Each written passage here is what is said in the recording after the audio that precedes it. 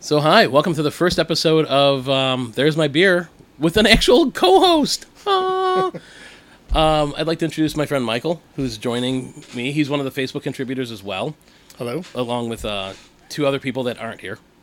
And eventually they'll be here one day, somehow. We'll figure it out.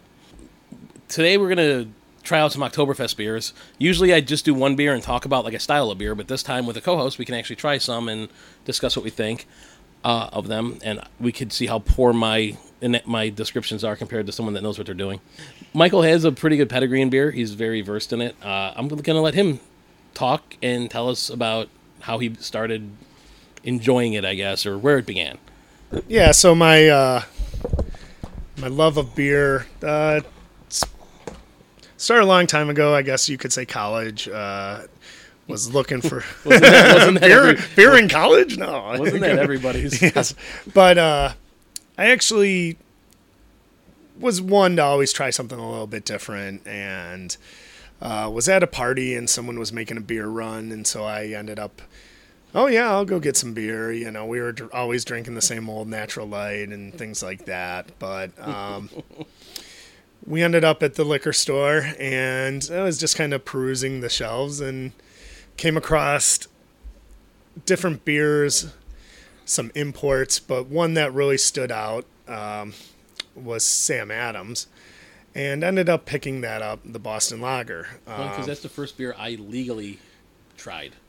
Oh, okay. Like in so you were in college when I was in high school still. Okay. And, you'd go to a party and somebody'd have a 40 of MGD or something, or there'd be some Miller Lite or whatever, and that's what you were used to. Even when I was a kid, my grandmother, it was old style. And like this, I tasted it when I was like 12 or 13, and I'm like, this is horrible. I'll never drink beer. And even with MGD and stuff, it was like, yeah, I'll have some. It never did anything for me. And we were out at, I might have been a wedding or something, at a Maggiano's, and I was with my stepdad, and he ordered a Sam Adams. I'm like, oh, I've never had that before.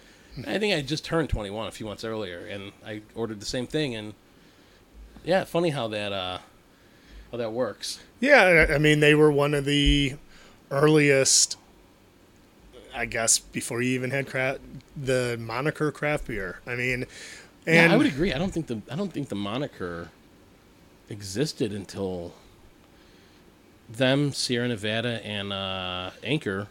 Yeah, and but even Goose Island, I would throw into that mix. Even originally. long after they were starting to make way, the moniker craft came about. Yeah, probably sometime in the late 90s. Yeah, and I brought it back to this party and offered it up, and someone even called it tree beer.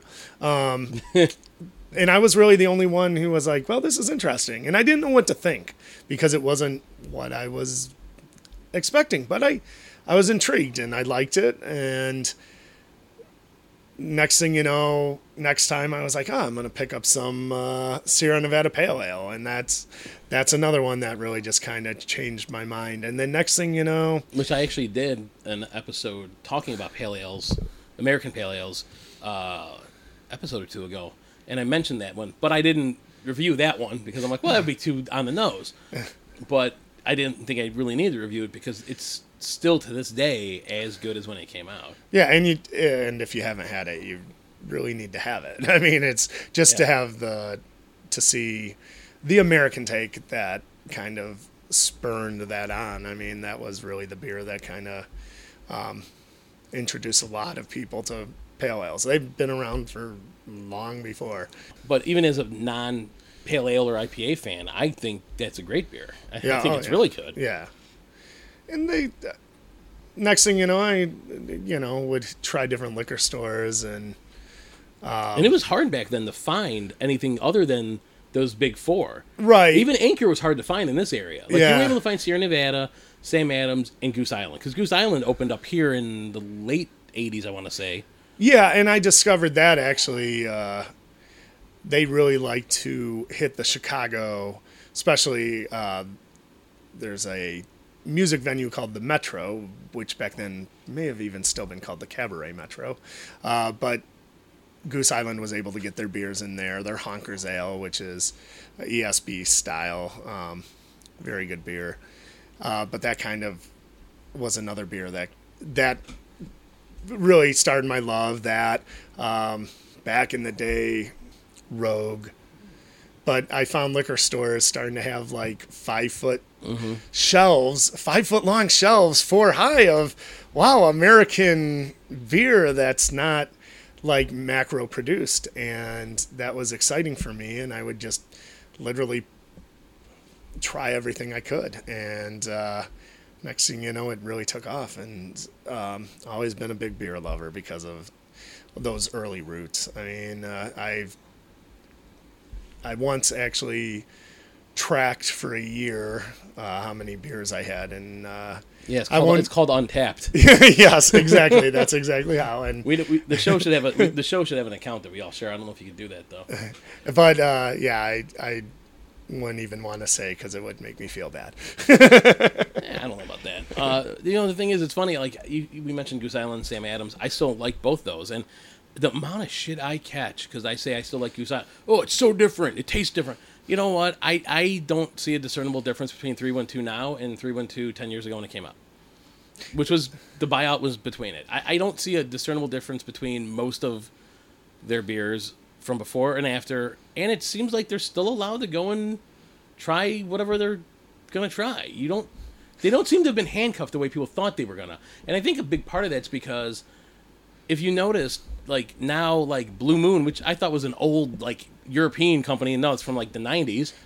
Even Blue Moon, who was always macro owned, but no one knew it, is doing things other than their own flavor. Like these big companies now, they want a piece of that pie, so they're not going to buy Goose Island and be like, "You're changing everything you're doing." Well, it was definitely I mean, they'll change some things, but the macros learned if you can't fight it, you just had to join it. Can't beat it, join it. So they just start buying them up. Because I get shit on all the time for drinking. You're from Chicago, why don't you drink Revolution?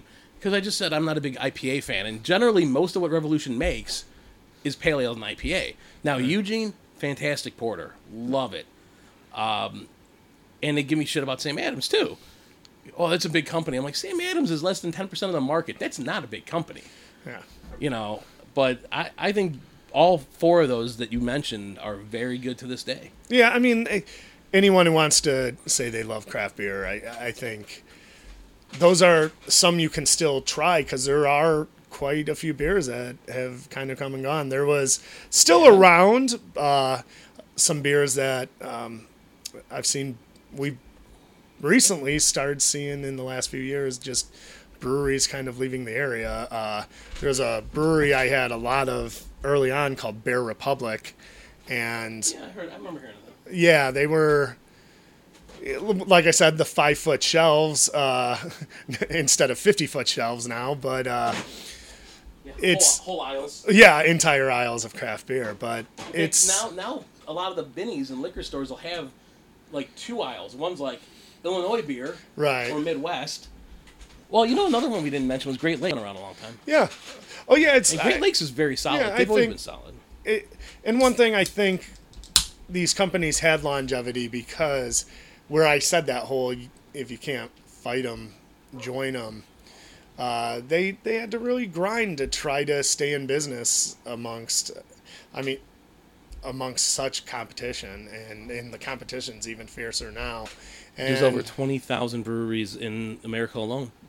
I want to say 20,000 different beers. 5,000, like 5,000 different beers, 5,000 plus breweries. That's right. And is there room for 5,000 breweries? No, there's not.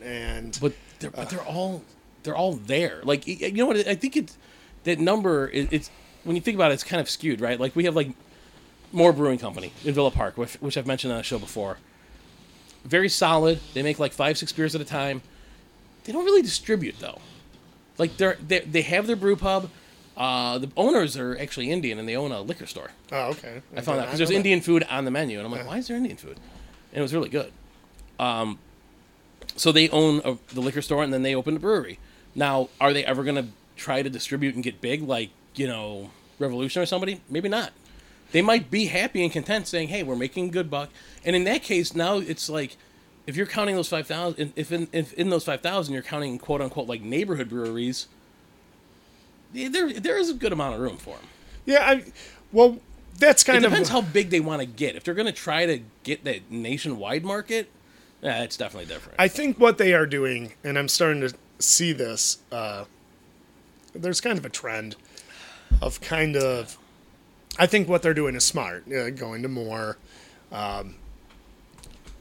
really kind of not trying to get out there too quick and pushing all your chips in so quickly. Generally, the ones that do that fail. Right, that's what I'm saying. That's exactly what really, I'm saying. with the exception of Short Fuse here in Schiller Park, which the guy was like a multi-millionaire entrepreneur, and he's like, I want to open a brewery. Yeah. And he just went all in. And luckily, he's been like successful with businesses, so he knew that end of it. So he knew I need to hire the right people, bring the right people in, and so lucky for him. But most people that try that, they don't have that experience, and like you said, they just I mean, it's funny because I've actually heard a lot about breweries starting, and if you research it, a lot of it is owning a business. And just because you have a passion, maybe you were a home brewer and you got some training, but you're still owning a business. So just because you have a love for beer doesn't mean you're necessarily a great business owner. And there is that business. And I think where these guys start off small, really cut their chops on making great beer, and then if it takes off that way, I think they'll see how much beer is consumed, just people go in there and consuming beer. But they do have the growler, the crowlers and stuff, and they can see how much beer is being actually taken away, and that's exciting because it kind of it makes it tangible. Okay, do we really want to take that step and start trying to get distribution and get out there? And because that's a scary step. That's a whole other ballgame. Yeah, exactly. And like in Chicago, the liquor distribution lines and laws and you can't distribute, this distributor can't go past here. Oh, yeah. This one can't go past here. Yeah. And there's been this the Wirtz family who owns the Blackhawks. The old man Wirtz. It was an iron grip. He had a lot of the stadiums and stuff, and if you crossed them, you didn't get in. Yeah. And it's still pretty cutthroat. Like, even I can go to the Binny's in River Grove, I can go to Binny's in Elma Park and the Splains. All three, all same company, all different distributors. Well, maybe not River Grove, but a lot of them are different distributors. Schaumburg is different from the Splains, and Schaumburg from Glen Ellen. You'll see beers that you can get at one place, you can't get at another. Innocent Gun is a favorite craft beer of mine from Scotland, and I was able to get it at one store, and another store is like, we use a different distributor, let me see what I could do. Right. And going back to the brewery, your beer can get lost on shelves, and that's why easily. Because now you got to worry about marketing, right? And how the label looks. It's got to be eye catching, and it's got to. The name makes a big difference now too. And that's where I've seen breweries like Beer Republic still available in certain areas, but they pulled out of Illinois. A brewery I used to really love, 6 Point, pulled out of Illinois a couple years ago, and it's just there's like 6 that open. Right, exactly, and it's such a roller coaster of not roller coaster. I don't even know if that's the right term I want to use. It's like the Wild West for beer, and it's been this way for a while. Like, I thought 10 years ago the bottom was going to fall out, and it's still going, because now they've combined like these breweries, these brew pubs. Now it's like, it's a brew pub, and we're a gastro pub too, because now it's like, here's a regular burger, and here's samosas. Or here's a regular burger, and here's this fancy, whatever. Even suburban places now, the quality of food and the style inside and the way they're designed rival stuff that's in Logan Square, in downtown Chicago. And you get free parking. I mean, they're going to have a grind. I mean, there's so many breweries out there. There's so many choices. It's going to be a grind, but they got to have the passion for it. And if they love it, I mean, how many times I've thought, geez, I would love to have like a brewery or something like that. But I mean, it's a great time to be a beer drinker because there's globally. There's so many. Because as America's upped its craft game, it's forced the hand in Europe and even like South America and Mexico and Canada to be like, okay, well, we need to make some changes because now, they're getting popular and everyone thought for years, their beer sucks. And now all of a sudden, starting with Sam Adams winning awards overseas, now all of a sudden it's like, hey. But keep in mind this, though, about craft beer. It still only makes up a very small percentage of the market. It's not. That is true. You know, but you that go number into, is growing every year. Oh yeah, it's several years ago. It was going up very quickly. It was like a very steep ramp. It has kind of leveled off, and that's why. But it's also forced the macrobreweries, like we said, to up their game too, because for years, like Mexican beer, it was all lagers, basically all Germans. Germans went to Mexico and opened breweries. Corona, Modelo, all those. And they all were similar. They were mostly the same taste, nothing really spectacular. Then I remember, is it Modelo? Yeah, Modelo came out with the... Modelo. Modelo is Modelo Negro. Okay. Came out. And I remember having that at my cousin's house. She bought it for whatever reason, thinking, oh, you like this, right? I'm like, nah, I've never had it. And I was like, wow, this is really good. And it's a really good, standard, just everyday kind of beer. It's a little higher in alcohol, but the flavor was so much different from the regular ones. Well, then, I don't know if they did it first or Dos Equis did it, but then the next one did it. Then the next one. Now, I'm at a party for my buddy Jose's birthday, and he goes, oh, try one of these. And it's Corona Familiar. I'm like, Corona. This is like the natty ice of, like, beer to me. So I crack it open. I'm like, all right. Usually if I go out to a party, I'm not going to complain. I'm like, whatever you got. You know, I'm not a beer snob. I've made that clear on this show numerous times. And I cracked it open. I tasted it. I'm like, it's not half bad. And then a couple weeks later, I was at the store, and there was a 6-pack of some Budweiser special edition. And I don't like Budweiser, and I don't like Bud Light. But whatever this stuff was, it was like near Labor Day. It was good. Their amber that they released. It was like some amber. I mean... Yeah. These companies are starting to like look back in their history of what they brewed before Prohibition and look at what's going on in the craft area and be like, hey, we can do this. We can come out with something that's good still, and we need to, or they're not going to be around. Although I wonder how they're doing with those products, just because they're going into a competitive field where it's true. There's breweries who are making fantastic beers already who have been doing that, They could be hurting their own business when you think about it, because somebody has a Budweiser drinker tries that and goes, well, this is really good. And then one of their friends goes, oh, if you like that, you should go and try so-and-so and so-and-so. And then... Yeah, that's an interesting... That's a good point. Thing. That's where I love the variety of trying different stuff, because take, for example, an early beer. I think everybody should try it.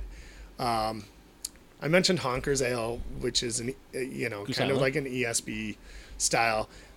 Another one I had early on, one of my friends named Kevin actually introduced me to, was called Red Hook. And they have a Red Hook ESB. And that they have a very good ESB. And at the time, that became one of my staples, like, oh, Red Hook, ESB. But now I've tried quite a few ESBs. It's actually a style I really enjoy, and it's not a style that's very easy to find. There's not a lot of brewers who really... A lot of brewers I want to say it's more of an English thing. A lot of American craft breweries don't do it. Yeah, I mean... my understanding is IPAs are kind of America's baby, so, Yeah, that I'm not... That's what's killing me. And stouts, And that's where I think, at least we have you probably... Don't get me wrong, I love stouts, but I do like hoppy beers. That's fine. I don't judge people based off style of beer. I mean, I do. I'll make fun of something like light beers, but if that's what you like, that's what you like. I mean, I'm not gonna be a total dick about it. I've been. Like I said, I've been out places, been like, yeah, sure, why not? Well, that brings up a point. Here's something I actually told someone once. Told quite a few people, and at some point, I realized, as much as I love craft beer, I've done my share of barfly-ism and been at bars where craft beer was not available. Been at clubs. Yeah. And stuff, and, drank my share of Bud Light, Miller Lite. Any port in a storm. I had my Rolling Rock phase where I drank Rolling Rock exclusively because I didn't want to drink Bud Light or Miller Lite, and that was like the most adventurous the bar that I was going to sing karaoke at. For some reason, Rolling Rock has a really good, a really strong, I want to say cult following, because it's not as popular as it used to be. I don't remember seeing much in the way of Rolling Rock commercials anymore, but back in the day, there were Jim Gaffigan, Elgin, shout out. That's right, he did them, didn't he? Yeah. Oh my God. Yeah, he was from Elgin too. So, what is like? I've mentioned this, especially, having a lot of friends who share this passion of beer with me. What is beer? I mean, we love the taste when we're into craft beer. You get to try variety, but is it just tasting beer, or is it the experiences you have drinking with friends? Because if you're going to put more emphasis on the experiences you have having some beers with friends, then I guess I'd have to say Bud Light or Miller Lite's got to be one of my favorite beers, because I've had some of the best times of my life drinking those beers.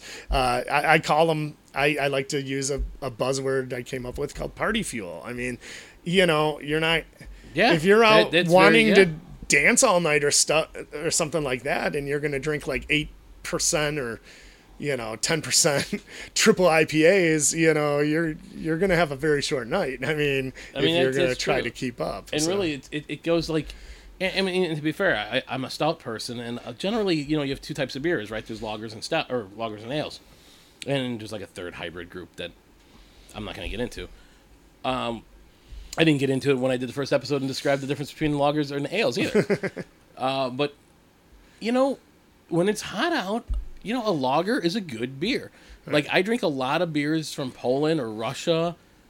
A lager, when you're out cutting the grass, I'll grab something that's not a Guinness, and Guinness is one of my favorites. I'll grab, a regular ale, or I used to drink the hell out of Bass Ale all the time. Yeah. But, or like you said, hey, I got Heineken, Bud Light, Budweiser, MGD. I prefer the non-light ones because I like a little bit extra, but they're good summer warm weather beers. And I think that's why IPAs have become popular to some extent too. IPAs are definitely they seem to be definitely initially more of a summer beer. Breweries brew them for the summer more than they do for the winter. I don't know. I find them a full year. Actually, you know what? If I'm out at a festival... I'm not saying that you can't have them all year round. Yeah. But they definitely fit that, because they're a little bit crisp. That bitterness gives you that crispness. It's more of more flowery. It's definitely more... It feels more summery. But the bitterness... Like you drink a Guinness, you're like, it's fall. The bitterness will kind of, though, and in the high alcohol levels, will get that sun on, feeling heavy on you real quick. Well, too. That is true. So, and that's where, lagers are... Actually, another... Two of my favorites I started drinking this year during the summer. Turntable Pils by Great Lakes. Yeah. Fantastic, just session beer. And Dayblazer. Oh yeah, Dayblazer is fantastic. They're both fantastic. Just you want to drink an 18-pack and not get totally blitzed. And in the last couple of years, that I've drank a whole 18-pack in a day in recent memory, but those are very solid. That's one thing. Probably in the last 2-3 years, maybe longer, but we've been seeing a lot more breweries putting in lagers, putting in Pilsners. Pilsners have made a resurgence. Styles. Yeah. Now, does a Pilsner fall under a lager or an ale? Lager. So, that's what I thought. Yeah. Because Old Style is a Pilsner, isn't it? Yeah, I mean... that's the funny thing. Like, the can will say something, but then you look at, like, Beer Advocate, and it's like, it's an American... American adjunct lager, yeah. I mean, if you're going to go by the Czech standard, you got your 4 basic ingredients. I mean... No, it's Germany, too. Yeah, so... And I kind of... I don't think I left it in the last podcast, but I made a joke about German beer. I'm like, they brag about how good it is. It's like, how good can it be? It's all the same ingredients in every brewery you make. They're going to taste pretty much the same. Well, they do but have now they some of the breweries have bypassed the purity laws and done some different things. Well, they've done like Weiss beers. Because it's not like you're going to get arrested. Yeah. I mean, it's more like of a purity guideline. It's not really like if you don't obey by it, the police knock down your door and close your brewery. You get shunned by the community, maybe. But yeah. The Reinheitsgebot. Yeah. The Reinheitsgebot police. Yes, but... Weiss beers have been around, and those do not fit into the... But there were royal family, I don't know. Well, they can do it, and it's okay. It was... Because you had to have your Hefeweizens and all that. And that's a really... Hefeweizen's a very good beer. German beer is very good. Yeah. German beer has stayed good, and I give them lots of credit for that. There are some. I mean, like there's styles like Berliner Weisses, you have Dunkels, Gozas, and one of my favorite beers. Is it Goza, Gose, or Gosh? Goza. It's a sour beer, actually. So. Well, I know that. Yeah, but my cousin, he works at a brewery in Chicago, and they call it a Gose, I believe. Oh, I've always heard Goza. Well, maybe Gose is trying to just make it sound fancy. Yeah, exactly. Was on Joe Dirt when he goes, the name. Yeah, what's your name? Joe Dirte. Joe Dirt, son. Don't try churching it up. But I mean, and those beers don't fit necessarily like no, they don't. What people think of as German beers, but they're very popular. I mean, what was the Sam Adams Infinium? They worked with one of the big German brewing companies, and they technically followed the purity laws, but came up with something different because the way they mixed it and brewed it was a different procedure, and I don't think it was worth the $20 a bottle. I mean, it was interesting. It was very champagne-y to me, but they definitely tried it, and the bottle was cool. Yeah. I mean, you got your entire box series. I mean, one of my favorite beers. I say ESB. I'm a big fan of ESBs, even though they're not that popular. But people who love ESBs, and they're great beers. Another German. Samuel Smith makes good ESB. Yeah, and that's English style. And actually, Samuel Smith makes good everything. Yeah. Like their oatmeal stout to this day is one of the greatest oatmeal stouts I've ever it's not expensive. You can get like a 4-pack with the 2 glasses for like $10 sometimes. Yeah. It's on sale for the holidays. You get the nice glasses, you get the beer, and you're like, yeah, this is. I always love when my box season in terms of a German beer. I haven't had one of those in a long time. Yeah, my box are. Actually, it's funny because I've had one of the craft beers I grew up on was based off of my Bock. I don't know if you'd consider it super authentic, but Dead Guy Ale from Rogue, that style. So I've been trying to shift us towards German because it is Oktoberfest time of the year. I did a show last week. You weren't on it. I try to drop the shows every Friday, and I try to drop them Friday morning so people can. And I try to put events in that are going on. And last week we tried getting together at Oktoberfest, and last week was basically a dumpster fire for me. It was too busy, and we got this opportunity today. I explained how Oktoberfest started, that it was a celebration for the wedding of, I don't remember their names right now. I had my notes next to me. Ludwig and the Isabella? Prince. Yeah, maybe Isabella. I had the notes next to me, and I went through the changes over the years and how, it's grown to this.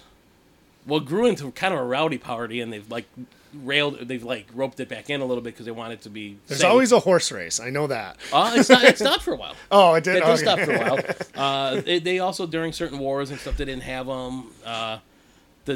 They had one during the Nazi reign. They did have Oktoberfest during the Nazi reign, but they tried using it for propaganda. Okay. So screw them. Love the Germans, screw the Nazis. Always punch Nazis. It's like the catchphrase here in America now. Tonight we've actually tried a couple of Oktoberfest beers here, and one of them that we both have tried is from a company we mentioned earlier, Revolution, and I've never had their Oktoberfest before. Revolution's brewed in Chicago. It's grown to be a very popular Chicago, probably the most popular one since Goose Island when they were like on top. I don't think everyone made a big deal when Lagunitas came here, but Lagunitas is from California, not from technically Petaluma, California, right? Yeah, they're not from here. Even though they're bigger breweries here, but right. So we've been drinking the Oktoberfest, and there was another one we tried too by a company I like to say is actually overrated in my book, and I know I'll get yelled at for that, but whatever. But their Oktoberfest, it's a German style lager, 5.7% alcohol by volume, not super high, but what do you think of this one? I like it. Always been a big fan. Been drinking this for years. So when did they start brewing it? Has it been around a long time? I'm not sure when they started. Because you visited their brewery. Like I've never been to the brewery. I know you have been. Yes. Yeah. And like I said before, they're really known for. I mean, their big ones they're really known for originally was Fist City was one of them, and what's the other one? Well, they have all their like Hero series, which are their those IPAs. Came later, though. Those were actually when they tied in with Wizard World. Oh no, C2E2. Yeah. They tied in with C2E2 and they made Gal Hero, and they had all the other ones. Yeah, that's true. And those are IPAs, and this is a lager, so it's not an ale like those are. They have the one porter, Eugene, which is actually tremendously good to me. Yeah, Anti-Heroes are IPA. Anti-Heroes the one that was the big hit. Anti-Hero and Fist City, and then excellent Merry beers. Merry Fistmas, I think is the Christmas version. Right, yeah. Which we'll do a Christmas show maybe too. Yeah, they have all their barrel aged stuff. That's excellent. They're a great brewery. I mean, I can't fault anything that they do. It's you know, they do some of the best hoppy beers. And you know, I could taste a hoppy beer, and even though I'm not a fan, you could taste if something is quality or not. Right? There's a mouthfeel to it. Right. And Revolution, whether it's a beer I've liked or not, the quality's always there. Like, I can understand why someone that likes a hoppy beer is going to like Galaxy Hero. Right. You know, or Anti-Hero. Like, I can completely see and understand why. I might not like all of them. I like a couple of them, you know. And I've said that before. I'm not an IPA person, but there are ones I do like, and Revolution has a couple of those. Yeah, and just the rate they took off, I mean, because it was, I think... 10 years? Has it been 10 years? Not exactly sure. Jeez, has it been that long? Maybe even less. But I want to say about that. It was definitely something Chicago needed. I mean, a brewery amongst others to carry the flag for Chicago, because pre-Prohibition there were tons of Chicago breweries, and really Chicago breweries after. I mean, Goose Island was it, and then Goose Island got bought by was it Miller Coors? No, they're Anheuser-Busch. Anheuser-Busch. Yeah, and it's so hard to remember. AB InBev. Yeah. And you know, once they got bought out, everyone was up in arms about that. But Revolution, I think, was out before they got bought out. Right near there, around there. The suburbs have had breweries for a little bit.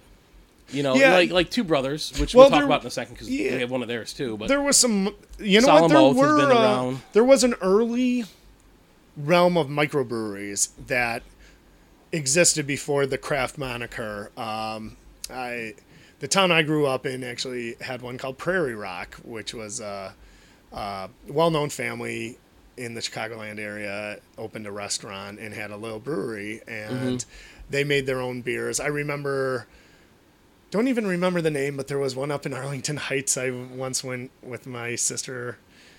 You have a sister? Yes. Wow. Okay. Well, you learn something new every day. And then I remember one called the Highlander on the north side.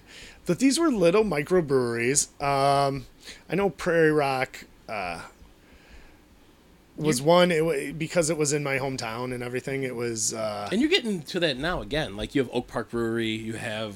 Well, yeah. More. That's where we're saying, like, these places, they're coming back only got their beers at the place. And you know what's funny is it's kind of emulating how beer has been around, especially like England, where you had like, your house tavern in your area. Except now, Fuller's owns like over half the bars in England, and which is fine. I mean, Fuller's makes a good ESB, by the way. Okay, yeah. It's funny. Everyone hates that because it's killed off a lot of their craft beer, and it has. And I feel bad saying it, though. When I drink Fuller's, I'm like, well, you know, this isn't bad. Yeah, it's a good beer. Yeah, exactly. But we're starting to see that again. I mean, and that's a wonderful thing that the neighborhood bar now has a neighborhood brewery. You know what? I don't necessarily have to. I can go get it from the source. You know, like that. I like to. I know I didn't coin that phrase, but that's a phrase I use quite a bit. Is from the source. I mean, I don't. No one listens to us. Maybe we don't have to worry about plagiarism and stuff. Don't worry about it. Maybe it's only psychological that,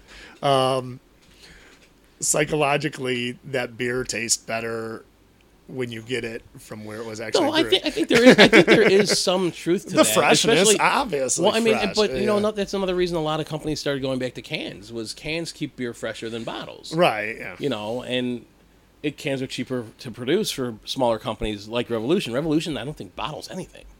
Yeah, I was in a little. Do they? No, I think almost everything's cans. I mean, they might have a few special editions. Yeah, they're bigger editions that have been done in bottles. But I mean, in terms of, you know, little breweries now popping up where you can go and get their beer there. I mean, a lot of the ones I know that I've been drinking for years, I'm like, well, that's Wisconsin, that's Michigan, right. that's Ohio, that's Indiana. Like Three Floyds is who they consider it a Chicagoland brewery, but it's Munster, Indiana. Well, and that for the Midwest was kind of like the kick in the ass for like because they got real popular real fast. Yeah, they are. They're actually, if I'm not mistaken, I do believe though, like Nick Floyd's a Chicago guy. I mean, yeah, I think he just opened it there because it's cheaper. Yeah, really. that's what I had always heard. I don't know if it's a rumor, so don't quote me on this. But that opening a brewery in Chicago, you can quote that. That's a quote. Opening a brewery in Chicago would have been too expensive, so they opened it in Munster, especially back then. Yeah, I mean, nobody knew what it was gonna. Yeah, nobody knew what was gonna happen. I mean. Because you did have your Bell's and your Founders. I still think Bell's and Founders are. I mean, you got those breweries. You have breweries that have been Great Lakes. Yeah, been around for a while. Yeah, there's a lot, and just none of them are here. Now, finally, we're getting them, and Revolution led the revolution, quote unquote. It's punny. And their Oktoberfest is solid. Yeah, and it pours a golden brown, golden. Yeah. It's golden. Not much head on it. I mean, it's a lager. It doesn't there was a little bit. I poured it a little too straight into my glass when I had poured it, so it ended up pretty foamy, and it's at least it wasn't one of the ones I brought because I'm sure they were like sliding around in the back of my car on the way over here. When you went to the wrong house, that would have been like when you stopped at the wrong house. Exactly. And I'm looking out the block, Michael. But it's good. It's very smooth. It's very well balanced. Very malty, caramely. Very caramely and malty. Kind of. It's definitely in the spirit of a German Oktoberfest beer. I don't think I would say it is a German Oktoberfest beer. It's their own spin, which is what I In fact, I don't think they can actually. It's funny. I think they have to call them like Oktoberfest German style, because they're not actually made in Germany for Oktoberfest. So yeah, that's how it used to be with champagne. Style. You have to use that style word. That's how it used to be with champagne, and now people put champagne on all that shit. Yeah, so. Well, if they brewed it in China, they can put whatever they want on it. There's no copyright laws. Yeah. It is good. What do you think of the flavor profile? What would you like? You said it is caramely. Yeah, I get a lot of caramel. I mean, it's nice. Now that I've got only about like half an inch left in my glass, but it smells just like a lager. It doesn't have any special spices or anything to me. Yeah, I mean, there's maybe a hint of caramel to the smell, but nothing yeasty or malty. Or, I do pick up more hops than I mean, not to say it's a hoppy beer.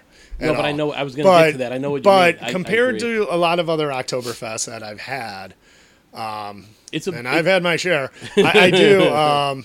I do taste a hop presence that some of them are just completely lacking. I know, like. Oftentimes, for bittering, you have Sterling hops is a lot very of lagers common. aren't hoppy. I'm not sure what they use, but I know for actual German Oktoberfest, Sterling's pretty. No, but I like it. I mean, I do too. When it was a full glass, it did have an initial, like on the back end, very sweet. Then it gets more into the dry feeling a little bit. And that's what I have. I think it's because I had that. This was the first beer I've had tonight, and that first was, and I've been drinking mostly IPAs recently in the last week, so I'm like, oh yeah, okay, this is pretty sweet. So your taste buds are shot. See, that's the one thing I do have to say about IPAs. When you get into double IPAs and like where they're really super hoppy, it just burns out my taste buds. Yeah. After like 2 or 3 of them, I'm like, I can't. It just I don't taste anything. And there's another thing about beer. I mean, it's like. Your perspective of what you've had to eat, what your taste is going to completely different from everybody else. And even what you've had. I mean, if you had an IPA, I think everybody should try different combinations of like, okay, drink. Like when I do flights, I usually follow the rule of thumb, going light to dark. Because is that the way you're supposed to do it? There's no way you're supposed to do it, but a lot of people will say like go light to dark because the problem is I usually am throwing in some curveballs like some sour beers. So where do I put those? They might be light. Got a sour beer you'd love. I can't remember the name of it, but it's good. You might start off with something light, but a sour beer like they can be very bold. I mean, extremely bold and. So where do you put them? Because that's where you're trying to, like if you have a Pilsner and then you're going to be drinking a stout in the same flight, you probably want to be, I just find it more enjoyable to drink the Pilsner early. I would agree with that. Yeah. I mean, part of that for me is that I like the stouts better. Yeah. But this is very, very good. It's drinkable. Very drinkable. I could drink a lot of these. Good thing we both bought it. No, it is very good and very enjoyable. Very balanced. I don't want to say smooth because there's a bit of a hop to it. There's a little bit of a bitterness to it. Yeah. And it's in fact it's better to me when it's colder, which is typical for a lager to me. Yeah. Like lagers are brewed colder or fermented colder, and realistically, I think served colder they're better. Like an ale, generally a little bit warmer temperature, maybe 5 to 10 degrees warmer than a lager. Well, there tend to be bolder flavors. They come out more in that. Yeah. Yeah, and your taste buds react to cold. I mean, if something's too cold, your taste buds really can't pick it up quite as well, and that's why you have. I mean, I remember hearing years ago. Just the old rumor and the myth of, the people in Europe, they like to drink their beer warm. Well, it's warm to our standards. It's but not warm. It's not warm, but it's because Miller Lite's only drinkable when it's ice cold. Yeah, I mean, And there I go, being a beer snob. I'm not a beer snob. You only drink it ice cold. But you can pick out, like, especially in an ale, you can pick out a lot of flavors. If it's really cold, you're just tasting cold. I mean, it's not. Will it make it more refreshing? Potentially, but and that I think is there's the lager word, refreshing. I mean, yeah, and that's why I was saying like crisp and refreshing. Crisp and refreshing, and that's what I think I even said when I discussed the differences between them. Is lagers are generally crisp and refreshing, and people that are at ball games cutting the grass, out doing work in the summer, anything in that lager category is what you're like. That's what I want. Yeah. And you're trying to... Plus, it's colder. You like cold stuff when it's hot out. You like drinking something ice cold. Ales, you're picking up flavors. I mean, you're going for bolder, seeing like the crazy combinations that the hops do. Like, oh wow, I'm picking up mango, like, and things like pineapple. That. Right, exactly. Stuff that you're like, why is that there? but it's not there, and that's what's great. I mean, a hop is an amazing thing that, and just the variety of hops. So. Actually, I'll try. You know what? I'll have one of these Sierra Nevadas. So, every year, Sierra Nevada releases an Oktoberfest, and they do something really cool. They actually do a collaboration with a famous German brewery. And remain nameless. What was that? Which shall remain nameless, or do we just not know the name of it? Oh, I know the name. It's actually the oldest brewery on the planet. Oh, I know which one you're talking about. I just can't think of the name of it. I've always said Weinstefan or Weinsteffen. But I just saw a commercial from them where they said it was Weinstefan. Oh, this is going to be a totally different taste because the smell of this is totally different. Now, while we're opening these and pouring these and trying them, in the meantime, I had tried a beer, Oktoberfest beer by Two Brothers. Two Brothers is a beer that I really try to like. It's a brewery I really try to like. I like their branding. I like their naming. I like them. They seem like they're good guys. I just feel they're overrated in most ways. And I get a lot of crap about that. And another brewery I think is the same way is what is it up in Wisconsin? That makes Spotted Cow, New Glarus. See, that's where we differ. Well, no, but follow me on why. I have a reason why. I'm not saying they're not good beer, but to me, when I first tried Spotted Cow, I was like, this is fantastic. Never had something like this before. It tastes great. There's that hint of corn in it, and then you find out, they use corn and whatever. And I thought it was really good. And they do make some that are really good. But I think I considered it better when I had it less often. Because for a while, the wife would go up to Wisconsin every couple of months. Oh, I brought back New Glarus. And at some point, I remember opening one and drinking it going, something's not right. It doesn't do it for me like it did that first couple times. See, and it's not that I'm saying that the quality is bad. I mean, the quality, the mouthfeel, all that's great. It just, I think after I had that initial hit of like, oh, this is great, but we couldn't get it in Chicago, right? You have to buy it in Wisconsin. They pulled out of the area. And then there were one or two other beers that came out that kind of had that hint of corn and tasted similar that I could buy here. Now suddenly, it lost that like little cult like not novelty, but like that like this is so unique. See, what's funny is talking about New Glarus. It's and again, like Two Brothers, I like what they stand for, and I like them. I think him going screw Illinois, the market's too. I don't want to pay that kind of price. Whatever his reasoning for it was, he didn't want to pay the distribution prices or something. It's it might be the largest woman-owned brewery in the United States.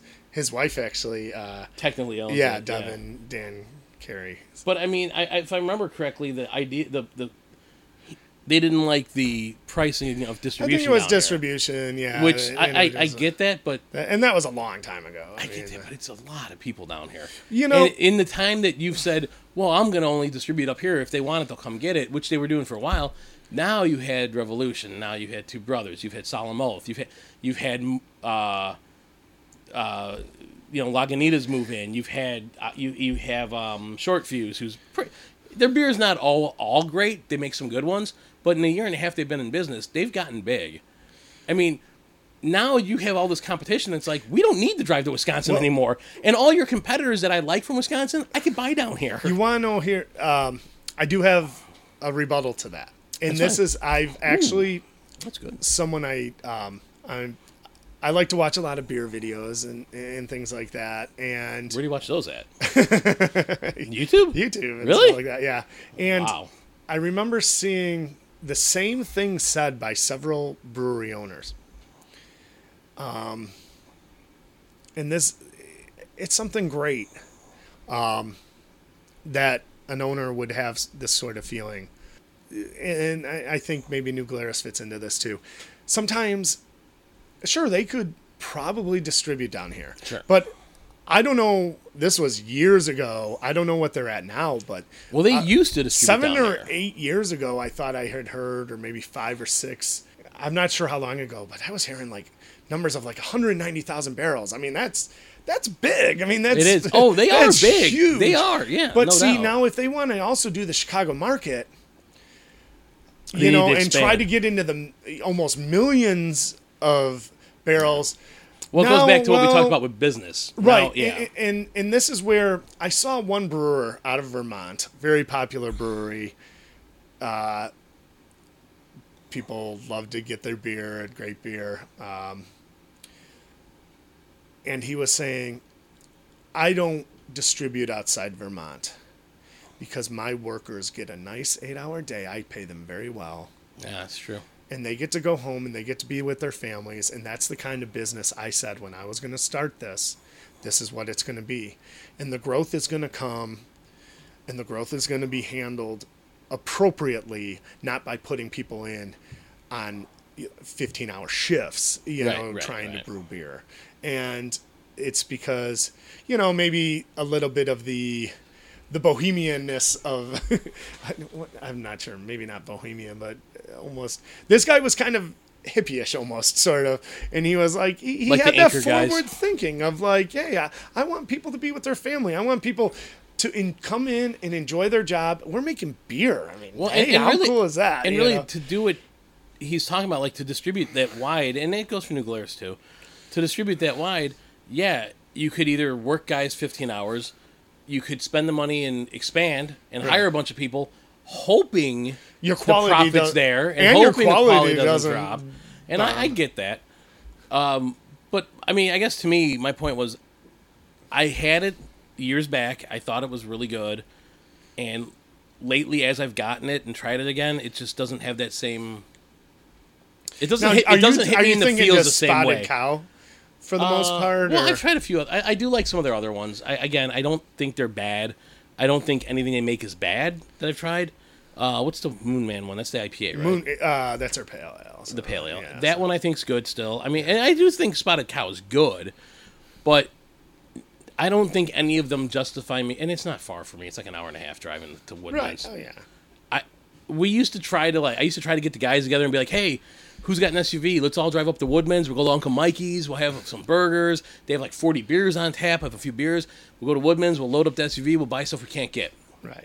Generally, most things I want, I can get. Oh, yeah. Right. And since everybody couldn't get together at the right times to do that, that fell apart. which I thought would be a cool like guy thing to do. So if I'm in that area, I'll buy it. Yeah. If I'm up there on vacation or whatever, I'll buy it. I'll drink it gladly. I don't have a problem. I think it's good. But it's initially when I first had it, to me it was good enough to drive that far to get it. Now to me it's kind of like, if I'm in the area. So, and I don't know if maybe it's just that flavor like isn't my thing anymore, or my taste. Your taste buds change like every 5 to 7 years too. That could be part of it. I don't know. But see, now it was funny because this started off about me talking about Two Brothers. Yeah. Because to me, I will say I like more spot. I like everything derails. I generally like New Glarus products better than Two Brothers, and I want to like Two Brothers, and I just generally think it's just okay. Now I will say this Atom Smasher, they've made this before, but this is their special oak aged Oktoberfest edition. Pretty much the. This is about this is their pinnacle. Yeah, I mean, of all their beer. That's one of their best. Beers, for sure. It was oak aged and it was subtle. It was smooth. It wasn't none of the tastes were overpowering. You tasted that little oak smokiness there, and it was very good. I am horrible at describing stuff. Traditional? Nope. No, not traditional. It's not. But I would not even put it to a traditional Oktoberfest. It is. You know, 7.7% per volume. Yeah, that I didn't know. They're going. The labeling is fantastic. I think it's a really good, solid lager. Yeah. And I think it's got a great. And I didn't get into the barrel-aged beers off the bat. A lot of people did. And a lot of my friends were buying them and storing them for 2 years. I'm like, I don't want to buy a beer I need to wait 2 years to drink. Yeah. And to me, the company that still to this day does barrel-aged beer the best is Innocent Gun out of Scotland. They do it the best. My stepfather tried one. He goes, "This is the best beer I've ever had." Because they do Canadian whiskey casks. They do different ones. Right, yeah. And they're very good at it. I do think Dragon's Milk is fantastic. That's one of the ones I like a lot. Was it Sophia? Or Sophie? Sophie, I think, was the barrel-aged one that Goose Island did. I think that was good. They do a lot of it. They're, they got their whole Bourbon County and all that. Yeah, which that's good, Whiskey, bourbon barrels. I would put this Two Brothers Atom Smasher Oktoberfest style lager, the oak-aged one, I'd put this right up there with any of them. Yeah. It's very good. It's very... you don't taste that alcohol level in it. It's smooth, and you don't... Like some beers that are like 8, 9, 10%, you're like, okay, I taste it. And to me, that means that it's just an unbalanced beer. This doesn't do that. It's very good. I would definitely recommend that, and I'd recommend the Revolution one we've had so far. Yeah. And right now, this is Sierra Nevada, collaboration with Weihenstephan,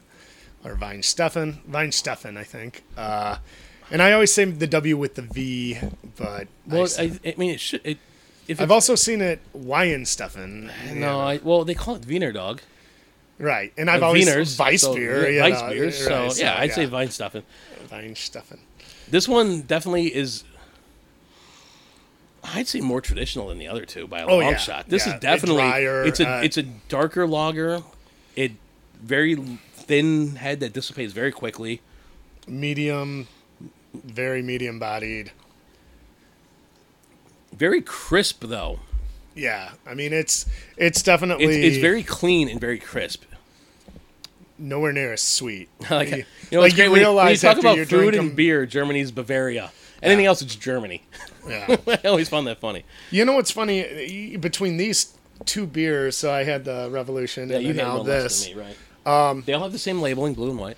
Yeah, I have to follow that Bavarian flag, but this is. Although I tend to think Oktoberfests are kind of a narrow... They have to be narrow to be considered Oktoberfest style. Yeah, it's gotta be something that reminds you of a solid German lager. It's gotta be something that, to be honest, kind of gives you a hint of fall. Not much. Not like an autumn beer. Please, we're never doing pumpkin spice. Ever. I don't care. I draw the line. I do not like pumpkin stuff. I have in to general. be in the mood for a pumpkin beer. And I've had good banana bread beers. A pumpkin spice beer, it's very hard for me to find. Winter ales, I found a lot I liked. Although when Sam Adams made that old Fizziwig, that was horrible. I hated that. Oh god. You just said banana bread beer. Yeah. Everybody who's seen that on the shelf and passed it up and go, oh geez, yeah, go get it. Yeah, no, it's worth it. It's good. It's pretty good. It's way better than you think. Yeah. So I always want like a hint of like fallness. Is that even a way to put it? I guess. Like fall beers and winter beers generally have like a little clove in it or something. I don't think this has that, but it still has a flavor that gives me that like, oh, it's coming up on fall. Yeah, where I was tasting a lot of caramel and more sweetness in the Revolution and picking up more hops though, still like getting that hop bite.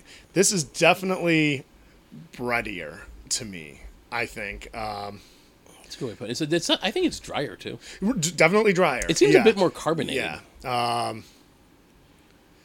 Yeah, I would. It did seem like that to me when I taste. Like you get a little more like pop. The bubbles on your tongue. Yeah, a little more bubbles. Yeah. Yeah, this is definitely drier for sure. I mean, there's less sweetness than the Revolution, and you know what? It's funny. Like I was just saying, that narrow band that Oktoberfest may fit into, and yet you can see too back to back. They taste completely different beers. I mean, they really. But they both say Oktoberfest, right? Like, and not say it on the label, but when you taste them, you think Oktoberfest for both of them. Not as big a band as say like IPAs, where IPAs you can. They have milkshake vary IPAs flavors, now. and stuff like that. But plus an Oktoberfest beer, you want it to be a German. Oktoberfest is a German celebration. You're not going to brew a Guinness style beer and be like this is and add like something to it and be like this is our Oktoberfest beer. No. Yeah, I mean the technical style. What is the difference between an Oktoberfest German lager and a regular? I know they have a little more alcohol and a little more body. Well, they were traditionally brewed at the end of the season, of brewing season, which was March. And so the beers were called Marzen, which is March. That was, as far as I know, the last month they really felt they could brew because they were trying to use lager yeasts. And they couldn't brew in the summer because the yeast is more... Right, yeah. So these bottom fermenting yeasts had to have the colder... Which really are more middle. Yeah. But because they couldn't see them, they're like, it's on the bottom. Yeah. I read they about work all that. From bottom up, as opposed to ale yeast, which is top to bottom. But it's very... They finished in March, and then they held them because through the summer months, and then would use them for... It was kind of the last beer brewed. Is that where the extra alcohol comes from? From that extra... extra fermentation, well, see, maybe? That's the thing. It's like... how traditional are these two styles that were made? You know, here. Well, I mean, the Germany purity laws go back hundreds of years. So, I mean, if it's if it's an Oktoberfest beer following, but technology's come a long way. Well, but I mean, if you're talking about a pure German Oktoberfest beer, like I know people. Again, another company people rip on all the time is Hofbrauhaus, but I think they make good beer. Their beer from Munich, I mean, or their beer, it follows their lager follows that. It's funny because I was at an Oktoberfest recently that they held. They're a big sponsor of. Spaten makes a good Oktoberfest too. Oh yeah, Spaten, Eyinger. Eyinger makes a really good one. I should have picked some of that up to get really German. But want me to see if anyone delivers schnitzel? Yeah, right. Exactly. DoorDash some. To order some sauerkraut and sauerbraten. Yes, but it's like some of my favorite food, and I'm making jokes about it.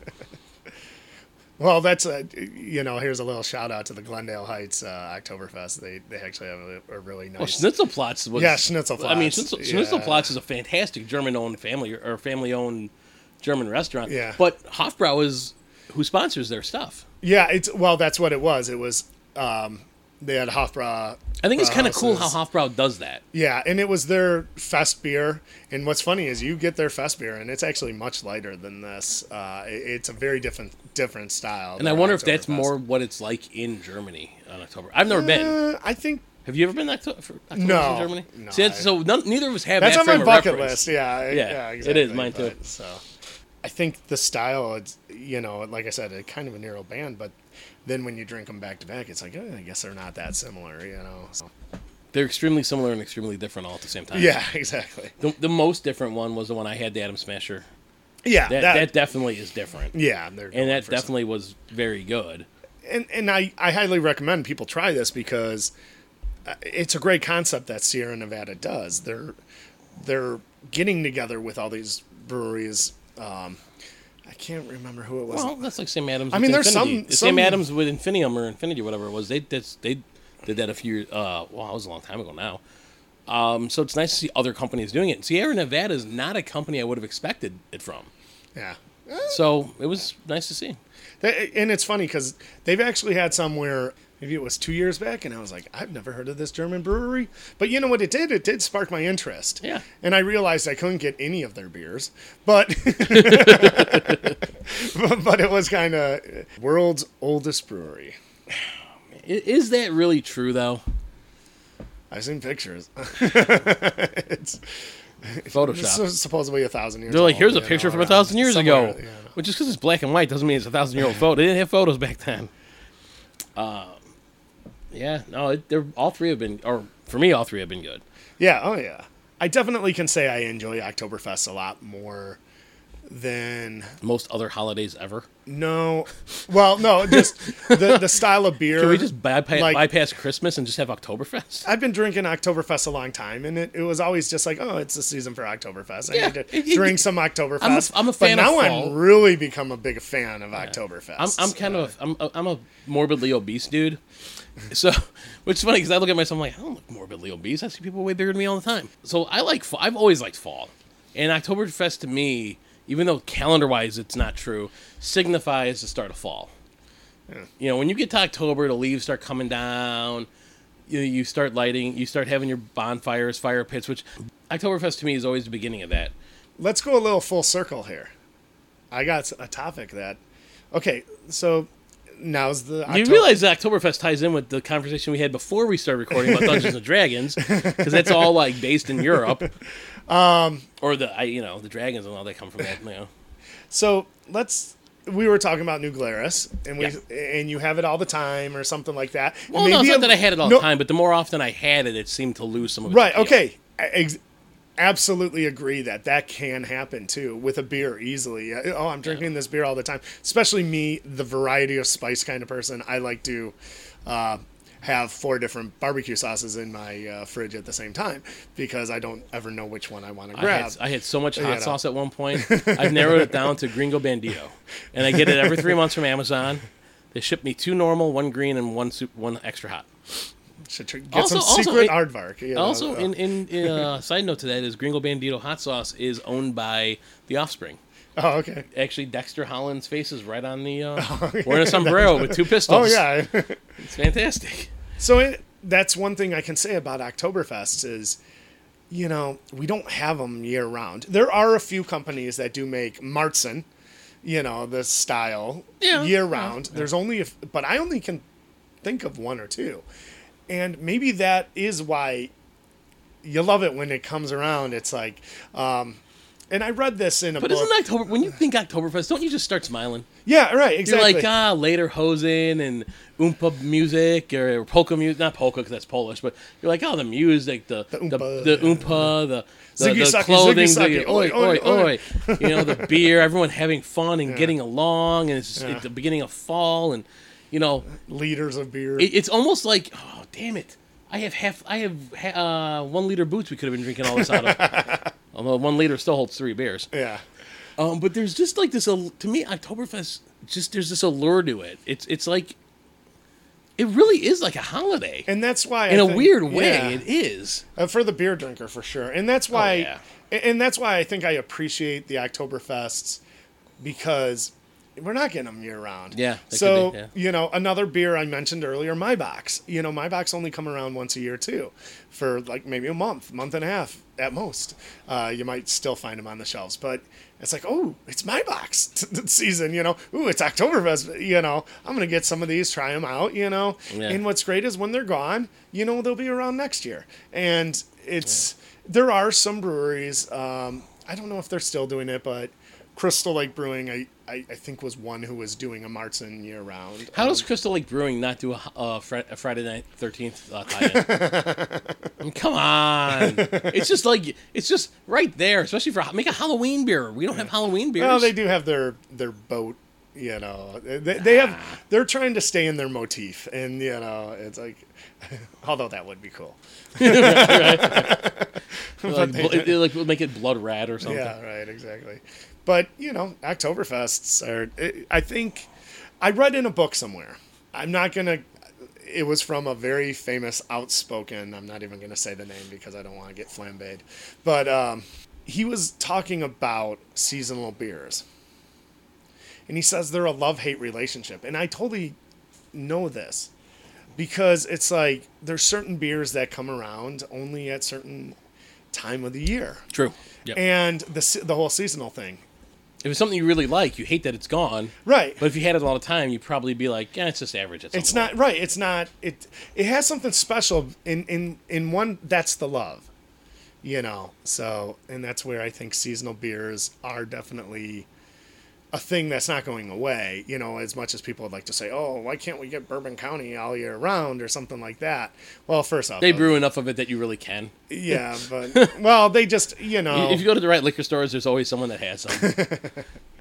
It's just one of those things. If you keep you got your spice beers that come out Christmas time. Come December, you find one. Let's call it November, right? Because really, they come out like for Thanksgiving. Yeah. Thanksgiving and Christmas. I mean, they come out November. My pick for that is going to be a brewery you've already stated, so maybe you would kind of like it. Great Lakes makes a nice Christmas beer. Honestly, Great Lakes and Bell's are two breweries that I think make damn near everything pretty solid. And then there's the white ales, the Christmas white ales. Sam Adams White Ale and Christmas Ale. Oh, those two. Those were, I think, the two first ones of those I had, and I was like, especially the white ale. I'm like, this is really good. Yeah. But now, who owns Fat Tire? Who makes Fat Tire? New Belgium. Doesn't New Belgium make a white ale? Yeah, they got. Yeah. Well, I can't think of the name of it. It's really good too. Some of them are year round, but that's also a very popular seasonal. Well, type. for the seasonal ones, they usually add like a little bit of clove, a little bit of something to make it a little unique. Yeah. Which is funny because you'd think like every beer in Christmas when it's cold out should be like a heavy stout, And those aren't. Yeah. Those are relatively light. Yeah. You know what's funny though? That is, I was reading, me and my beer nerdery, reading books, but that's very big in America to have that belief that stouts are for cold weather, but in Jamaica, the most popular beers are stouts. So I mean, England is. Yeah. I mean, it's stouts can be summer beers. I mean, Guinness is super popular around the world, even in hot areas. I mean, yeah. So we've moved on from Sierra Nevada, which was the last one, to Half Acres Oktoberfest offering. They spelled Oktoberfest wrong. They spelled it OCT. Yeah, that's okay. Is it though? I love their label. It's not blue and white. It's got some some shields. I don't know if the beer's name is Lagertown. If anyone needs to know, I was getting to that. I like that. I like the name. I like the branding. The orange color, I'm surprised by though. It's a wrap can. Oh, it is. Yeah, it'll peel off, won't it? Yeah, wraps are all the rage these days. Why? Because they can print them on their inkjet and put them on? No, I mean, it's still very high quality. This is using but metallic it's really ink. Nice. I mean, this is not cheap. It's really nice. Yeah, the artwork it's got like knights on it. And yeah, it's definitely got the spirit. It's got their owl with the tentacles, if anyone's familiar with Half Acre. Yeah, no, Half Acre also makes Daisy Cutter. And there's actually, what's the milk? Don't they make a milk stout? They actually make a beer you probably wouldn't. A beer everybody should seek out if they like hoppy beers, but they make a Galaxy Double Daisy Cutter every once in a while. Yeah, I've seen that. Yeah. And in fact, one year I put that easily in one of my top either 5 or 10 beers. Popular tour. Obviously, I urge everybody to go out and do the tours. Brewery tours they're fun. Fun times to be had. I did some down in Indiana with a company a couple companies, and St. John's Malt Brothers was one of them. Yeah, I was with you on that. Yeah, you were. Yeah, you were. And boy, were some of the people on that bus tour drunk. Yeah, Kurt was licking my face. That's when I was that was when I was working the beer. Yeah, and I was enjoying. His friend was with us, and I'm like, you don't even look drunk or sound drunk or anything. She goes, "There's 2 of you." I'm like, Wow. Okay. That was actually a tour bus. What was a bus? It was a bus tour. There were two places we went that stood out. Byway Brewing was the first one. They had just opened. Their beer was okay. And I attribute that to a lot of breweries when they first opened, the first batch or two, they're getting their feet wet. Devil's Trumpet was fantastic. That was where they were playing all the heavy metal, hard rock. It was like red and black inside. That beer was fantastic. Loved it. See, I thought it was good. Well, I guess out of the... But they were very stout heavy, you know. That's why to me they were really... Like I was smoked one of theirs still. I drink that's been in there for like 4 years. Yeah. I thought they were very good. Then, and these are all in Indiana. Then we went to a place called St. John's Malt Brothers. Yeah. Where they sold you a cup of bacon. Yes. Now those guys were cool because they're like, so "Oh, you want to come in back and see the brewery?" Yeah, and it's a small facility. That was my doing, actually. But they were like, they were like, "Oh yeah, come on back." Yeah, because I was schmoozing. You were talking to the owner, and he's like, "Here, you want to try the freshest beer you ever had?" And he poured one right from the bright tank, so it wasn't even no carbonation or. Like, yep, I remember that. Yeah, but it was still cool that they brought us back. Oh yeah, and they were so hospitable. Very one cool of the smallest breweries I've ever been in. Yeah, it's like the size of an Arby's. I hope I'd like to go back because that's been years. I mean, they're still around. I follow them on Facebook. They're still successful. Their beer was good. Yeah. And they made their own maple glazed bacon that they sold in a cup. Yeah. We got the last cup. Pints of bacon. Pint of bacon. I think it was. But the staff was fantastic. The beer was really good. You could tell they really appreciated the tour bus thing, too. That they really, it gets their name out there, right? Yeah, exactly. You should, exactly. Yeah. So I'm not sure where I was going with this whole conversation, but anyways. And then we stopped at Polka Brewing, I think it was. Pokro. Now, that was my favorite. I think they were very good, too. I agree. They were very good. You walked in and they were playing Ticket to Ride on the table. Yes. The pierogies were fantastic. Yeah, they were very... They have good food and good drinks. And the people were super cool. Hospitable. Yeah. When they found out, my background... They were hot. I mean, they were pretty much hot. I mean, and let's be fair. Kurt, the guy that was looking at my face, and his wife were a little on the drunk side, and she broke some glasses and shit. And they were pretty cool. They were like, we understand. So if you Pokro, if you ever listen to this, thank you very much. I don't know if you remember us. I hope you don't, in a way. I did see their food and their drinks were good, and they're still around. They're on Facebook. You can find them. Yeah. They actually, you know what? I have seen their name at some beer festivals that unfortunately I wasn't able to. I think they were at the Munster. St. John's Malt Brothers was at an Oktoberfest in Indiana. I don't know if it was Munster, and I think they might have been too.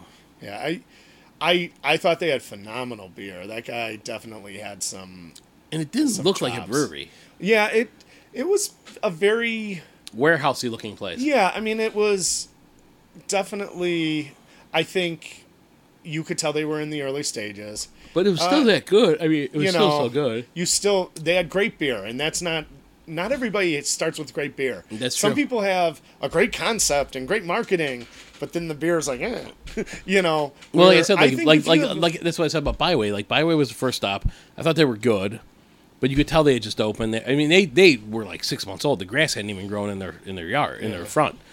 I want to go. They're still around, so I'd like to go back. I'd like to go back and revisit all four, right, and see how they're doing. Because was there one more? It was 4. It was only 4. It was Devil's Trumpet, Byway. I want to say it was Byway, Pokro, and St. John's Malt Brothers. I don't know where I was going with that. I really don't, because we were talking just about Half Acre. Tours and stuff like that. Yeah. Oh, because you said Half Acre has a good tour. Yeah. And oh wow, what a tangent we went off on there. Yeah. The train really derailed that time. Holy jeez, wow. But Half Acres, so Lagertown is their Oktoberfest offering. It does not claim to be an Oktoberfest style. No, it just says right out Oktoberfest. It is not spelled with a K. Half Acre is pretty much giving the middle finger to the Reinsdorf laws, or not Reinsdorf. Reinhuskabach. Reinsdorf's the owner of Sox. I don't know. What do you think? It's right in the middle between the Sierra Nevada and the Revolution. Ooh. I'd say it's a little closer to the Sierra Nevada. So you've had 3 tonight. Right. I had 4. You had one that though is not an Oktoberfest. It defies. It defies what you know as Oktoberfest. Yeah, I mean it's a very different beer. That it's in the spirit, but I mean, like these, I really can feel like you go from Revolution. You got this. It does have a sweetness, like right off the bat, really caramely. This is like in the middle. This smells a little different. It smells a little more. I want to say yeasty almost. Yeah, definitely, and definitely. It's darker. Getting some hops. It's the darkest of the It's the darkest of the three we've each had. I mean, it is a dark. It's like it's almost like an amber. Yeah, I mean it's actually fairly. I mean, I can see my fingers through the glass. Translucent. It's rather translucent. You know, but not. I mean, it's not crystal clear. Mm-mm. You know, there's haziness to it. You know, but not haziness in the hazy IPA. I think there's still the hint of caramel to it. Yeah. Bready though, so it's like where Revolution had the caramel, Sierra Nevada had the bready. This is kind of hits in the middle. If it's going to go one way or another, I feel it has a little. It's got some of the breadiness of the Sierra Nevada, but I would agree. And yet I'm getting hoppiness of the. Like I said, narrow band. I mean, there is they definitely. You could put these three beers and say, oh yeah, they're very similar. But then you could put these three beers back to back and go, wow, like back to back, there's quite a bit of difference between them. If I drank one, like 2 weeks ago, one last weekend, and then one this weekend, I might feel they're more similar. But back to back, you really can definitely taste something different.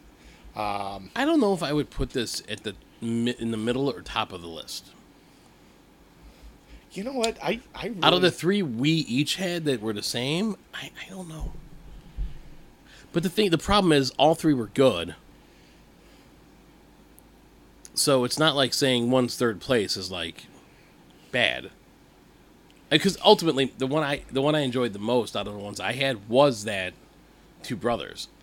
Oh, but it's also the least Oktoberfesty. Yeah. But for a straight up Oktoberfest style beer, I mean, there's other ones out there. Sam Adams makes a really good one that we haven't tried.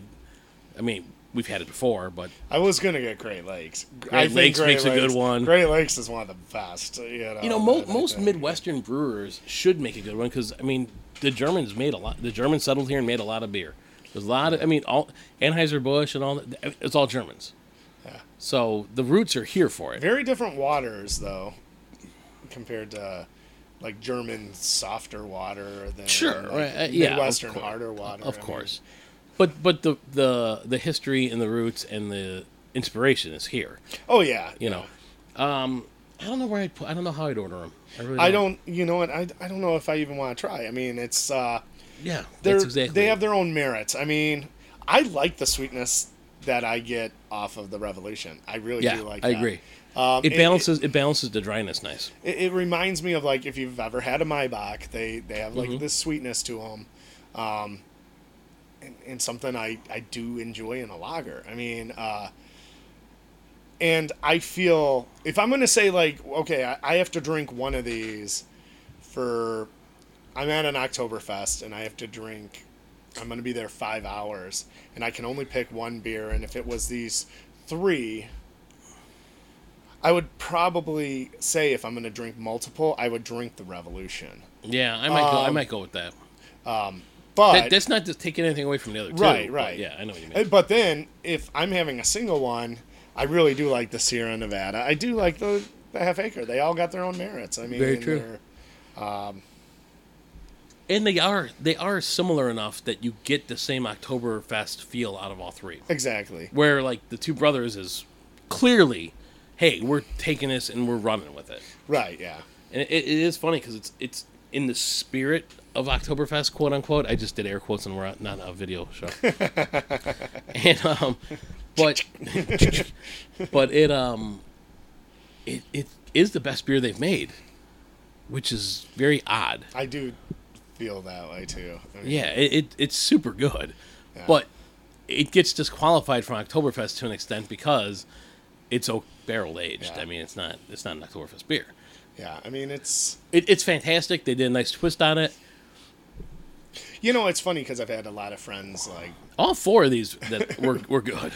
I've had friends in if they ever listen to this, they'll know who they are, because they even said like these two, Atom Smasher is their favorite two brothers. I mean, it's kind of funny because it's giving it up for Fermilab. That's really where the name came from. Yeah. They even think they're neighbors in the little thing for it. So maybe there's a little latent radioactivity in there too. That's what makes the water so tasty. Yes, exactly. It's like something on the Fallout universe. Those three-eyed fish, you know.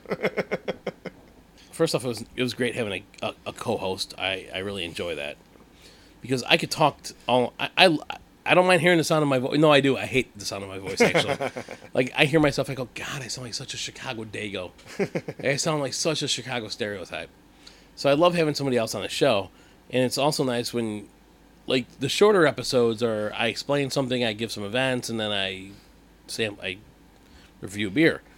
It's nice having somebody else here where we get the contrasting opinions, and we do it live. Yeah. Well, not live, but we try the beers live. Right.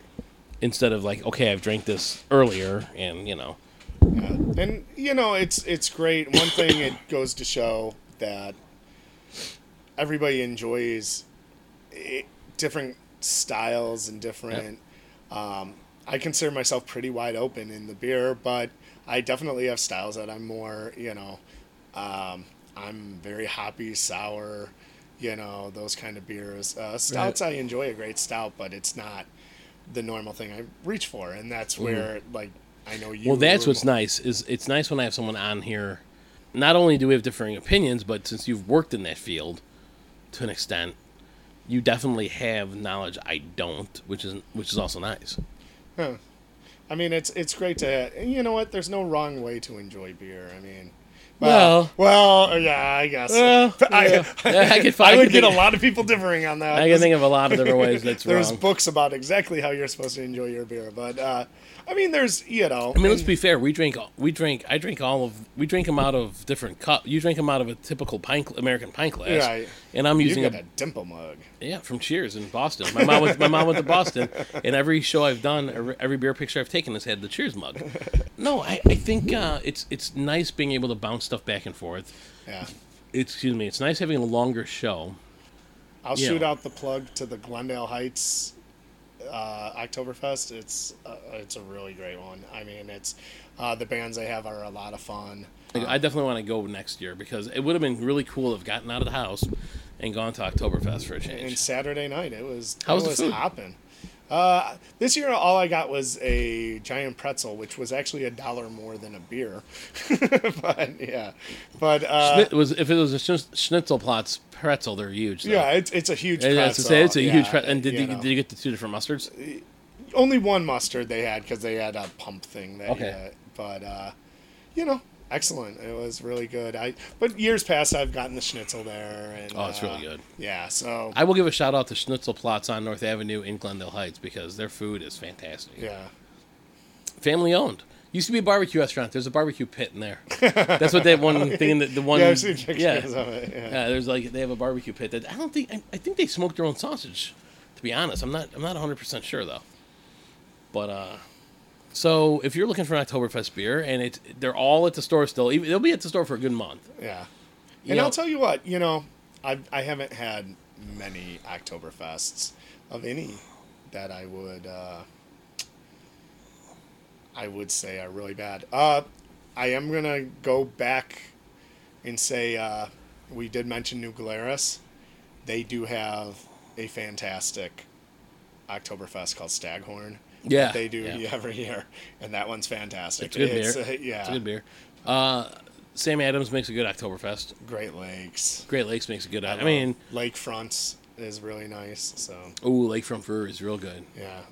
But I'd like to thank you guys all for listening, and you met Michael, who is will be contributing to the Facebook page. Thanks for listening. Go out and enjoy Oktoberfest. Try some of these beers. Yes. Definitely. Don't drink and drive. Be safe about it. And we will talk to you next time. Yep.